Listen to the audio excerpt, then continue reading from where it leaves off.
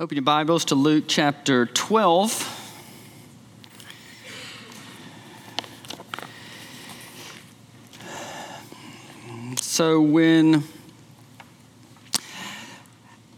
How do you emotionally and mentally process the constant occurrence of tragic events, the regular happenings within our own community, even ones that happened this past week, ones that happened the last several months? Like, what thoughts do you have, emotions you feel when you're aware that time is short? So, I haven't reminded you of this in a while, but we're in a unique section of Luke, and some have called it the journey narrative or the travel narrative. It goes from 951 to about 1928. So it's about 10 chapters of Luke is structured around a journey. It's Jesus' way to Jerusalem. And we know the goal of that journey is a cross. And so in this section, Jesus is especially focusing on teaching and training his disciples. They've proven over and over again that they have a lot to learn. They haven't internalized a whole lot that they need to if they will be the followers and even the leaders of Jesus' church that they must be once Jesus passes through his cross, his death, his resurrection, and his ascension. So he spends these 10 chapters and really about a year of his earthly ministry, according to Luke, in this way to Jerusalem, this way of discipleship. And it's not direct, it's not efficient, it's not speedy. It's a meandering, windy path that takes a long time, which in itself is instructive for you that your pathway of discipleship is not efficient and direct and speedy. It takes time. There are oftentimes windy paths that we walk. So today we're finishing a little subsection of this journey narrative. And that's why we're opened at chapter 12, verse 1, because this little subsection goes from 12:1 to 13:9. And this little section is especially concerned with that truth that you and I need to be ready for the coming judgment of God. And that's the major theme in this little section, be ready for the coming judgment of God. And so if you recall, and let me just say that our passage concludes this section. And so it's the climax of what God wants to say when he urges you to be ready for the coming judgment of God. So what are some things in this travel narrative and in this portion of it, in our way of discipleship, that Luke records Jesus wanting us to keep in mind with regard to the coming judgment of God? And there was 10 things, I think, at least we could say from verse 1 of chapter 12. The first thing in the first 3 verses, let me just run through it really fast. The first 3 verses, he says, don't be hypocritical. Don't let yourself slip into hypocrisy in view of the coming judgment of God. Then in verses 4 to 7, he would say, don't fear man who can only kill your body, but fear God who can cast you into hell. So who are you fearing? Then verse 7, there's a wonderful statement. The third thing he would tell us is recognize how much you are worth to God, how valuable you are to him. Fourth thing I think he would say is verses 8 to 12. In view of the coming judgment of God, acknowledge Jesus now so that he'll acknowledge you in heaven. The fifth thing I think he would say from verse 13 through 21 is don't think your life or the good life merely consists in how much stuff you have. Well, the sixth thing from verse 22 to 34, he says, well, don't be anxious over the things you don't have. And along with that, but trust God for daily provision and store up treasure in heaven. Then the seventh thing, I think he'd say, verses 35 through 48, in view of the coming judgment of God, be ready for Jesus' return and be reliable just to do the task God's called you uniquely to do. Just be faithful.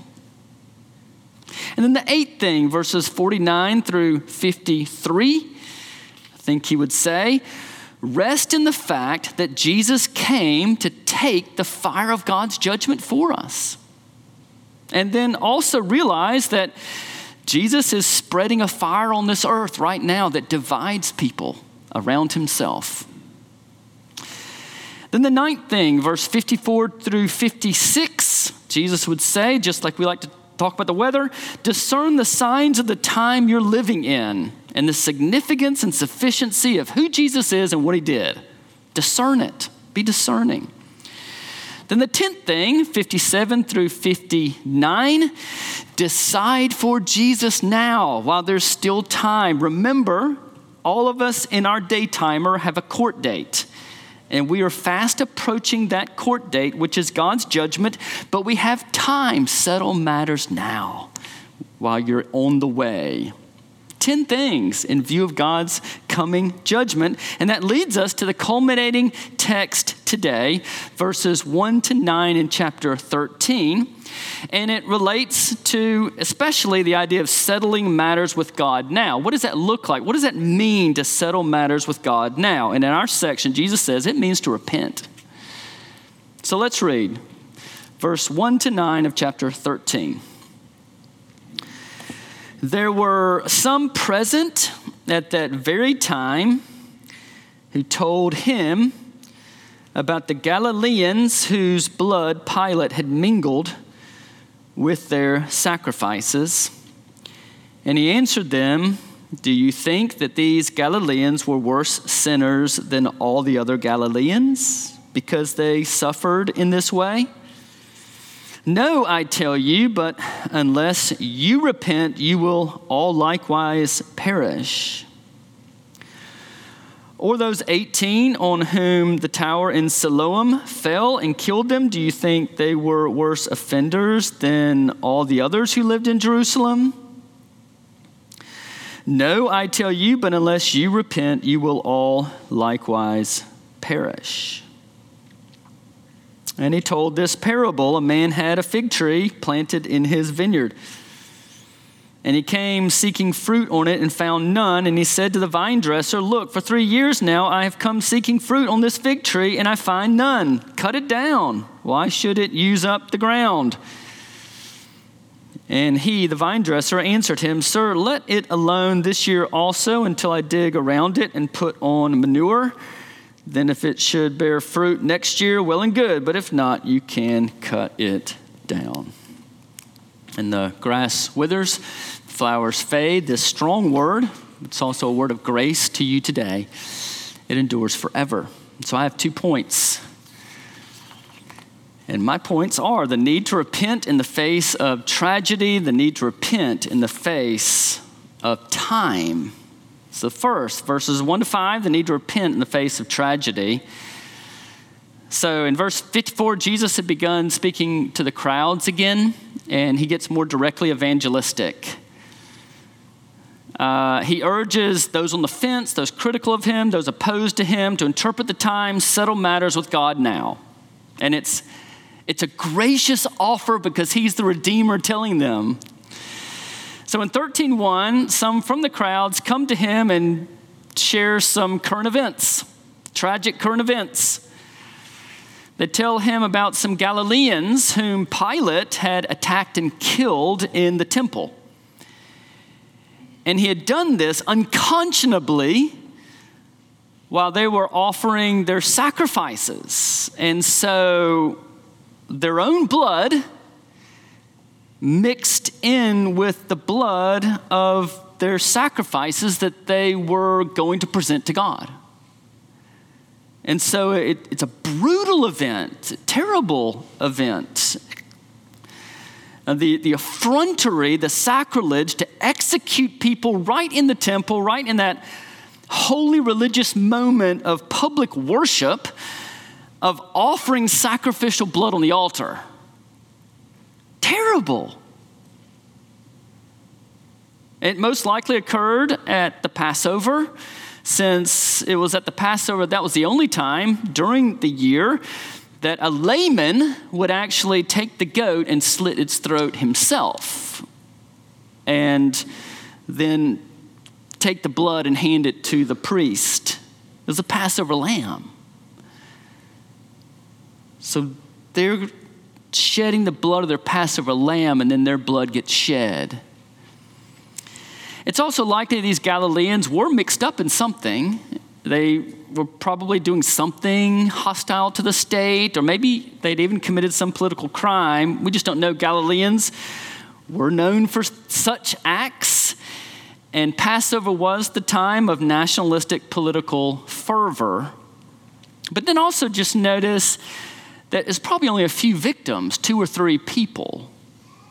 And I just say that because when we think of bad things that happen in the world, sometimes we think of those big things, the invasion of Ukraine, a big earthquake where untold people suffer. This is one of those where it's on everybody's lips, but it kind of comes closer to home because it's 2 or 3 people.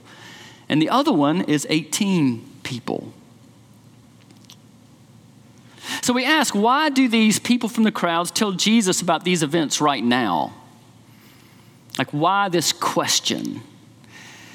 And Luke specifies that it's some of those present at that very time. So they're listening to Jesus preach, and they think this is what they need to contribute. So what's their reasoning, their purpose? It seems it's prompted by Jesus' talk of God's judgment on sinners, in particular, the need to interpret the signs of the time. So they're kind of thinking that through, the signs of the time, God's judgment. And so they come to Jesus asking for the spiritual significance of this tragedy. Explain it to us. And it doesn't seem that they're asking the big question that is common in our day, how can a good God permit suffering? It's an important question. It relates to that, but it's not exactly that question, nor, they may have come to Jesus and wanted him to give a political commentary. They may have. What does that mean for Pilate and his cruelty in Rome? Maybe. But it seems that the way Jesus responds, they want the spiritual significance of this tragedy as it respects the victims who suffered the violence. What does it mean about them? What does it mean about those victims? Because underneath all that is embedded in their mindset, entrenched in their presuppositions that such a shocking death would only befall someone who is especially notoriously wicked. Like they had to be really bad for something like that to happen to them. Like, what did they do?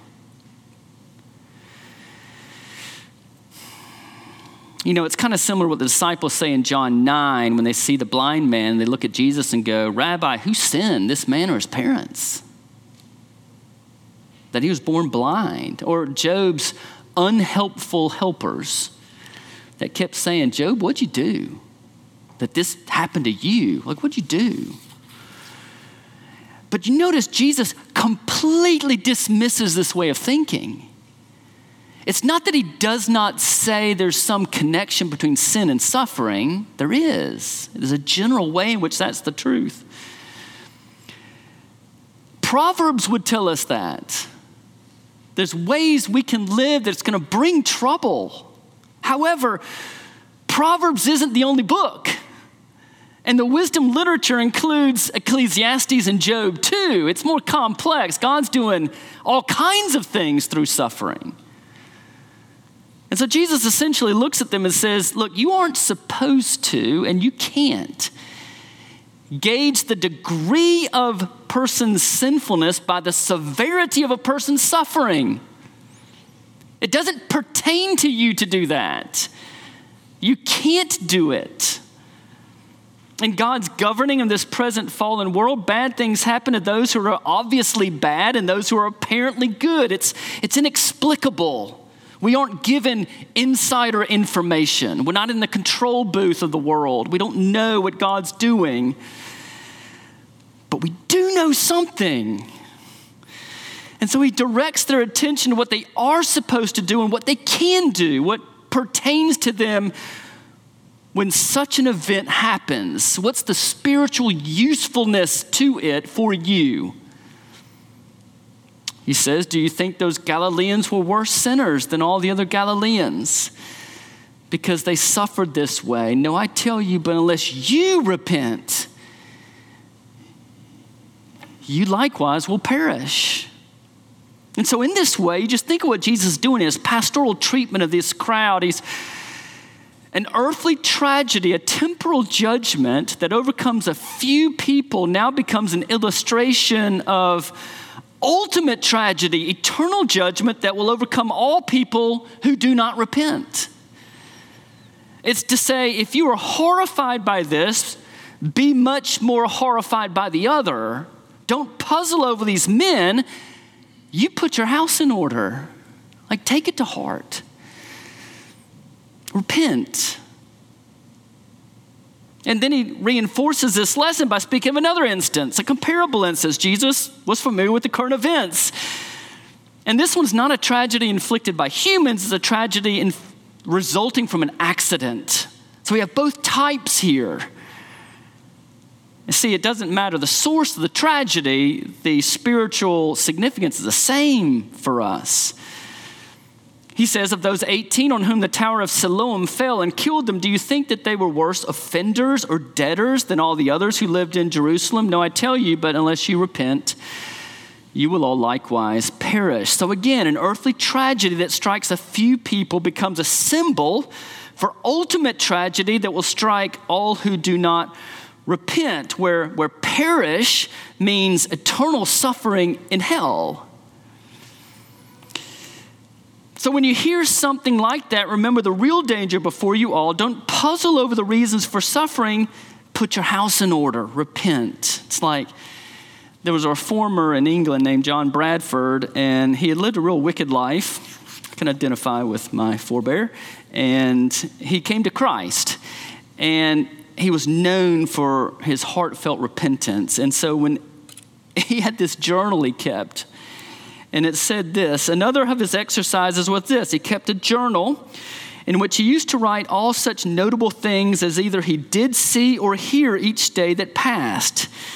But he did so penitent that a man might see in that book the signs of a smitten heart.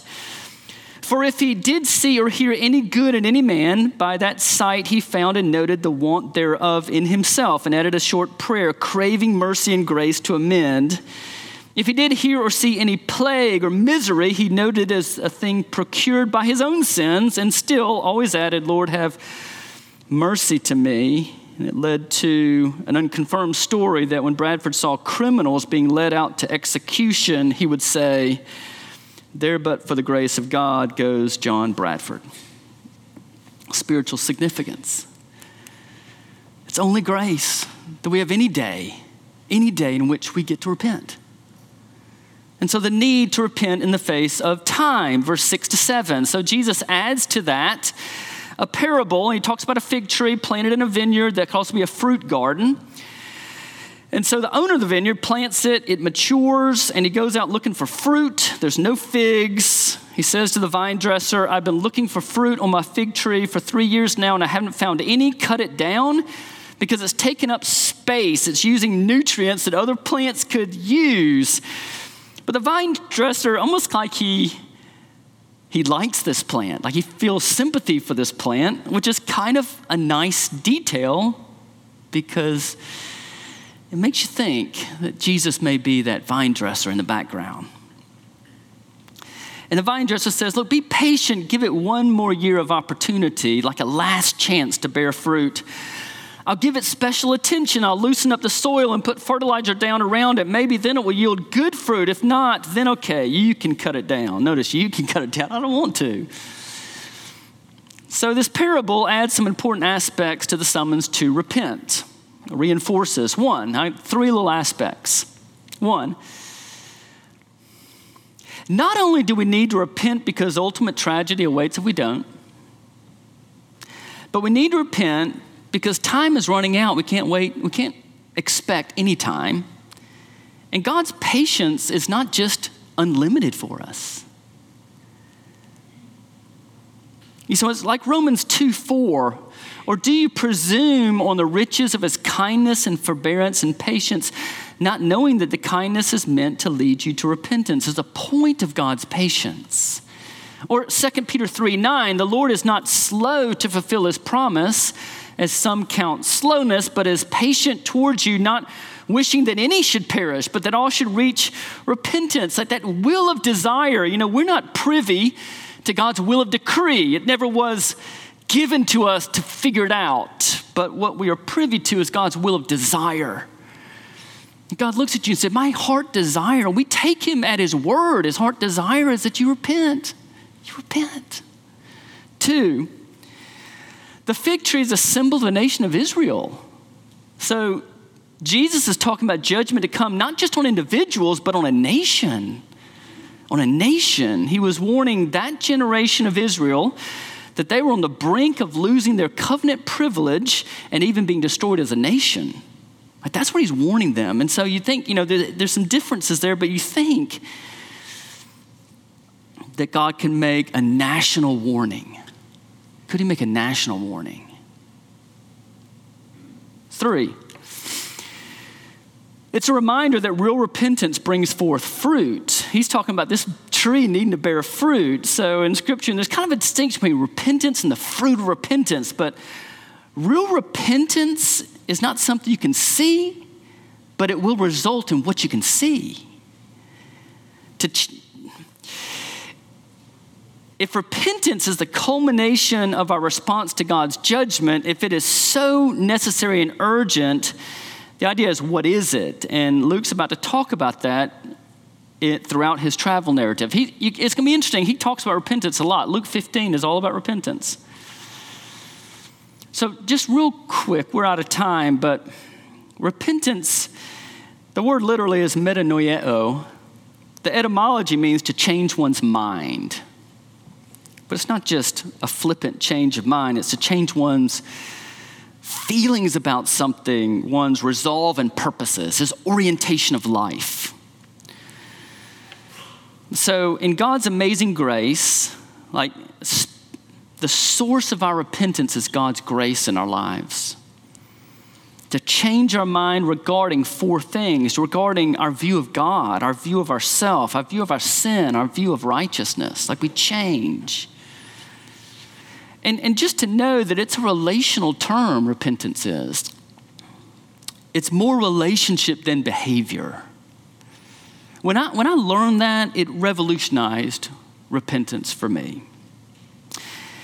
It's not so much turning from doing bad stuff to doing good stuff. It includes that, but it's not that at its heart. It's not straining to get better. It's turning from sin because you've seen that God is better. You've recognized that sin won't satisfy, and so you turn to God who will satisfy. You recognize little saviors that we concoct in our minds can't hold the weight of our life, but the true Savior can. So like I said at the beginning, logically, faith precedes repentance. They're flip sides of the same coin, but you're seeing that there is true life and hope and meaning and purpose and relationship that you want. So you say, this doesn't do. This doesn't do. And you leave it aside. And just see the one who's urging us to repentance here in view of tragedy, in view of limited time, is the very one that's walking to Jerusalem to take the fire of judgment on our behalf.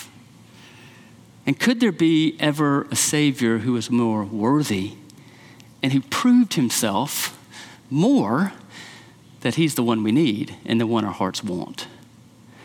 And so if we go back to that big question, how can a good God allow suffering? You know, everybody deals with that. Every philosophy, every religion, but none of them can say that their God put himself in the heart of our suffering on our behalf to take away the real consequences of it at the cross such that any hardship you encounter is only a light and momentary affliction compared to the eternal weight of glory that will befall you one day. And may that inspire us. Repent, leave it behind, and turn to Jesus. And God add his blessing upon you. Amen.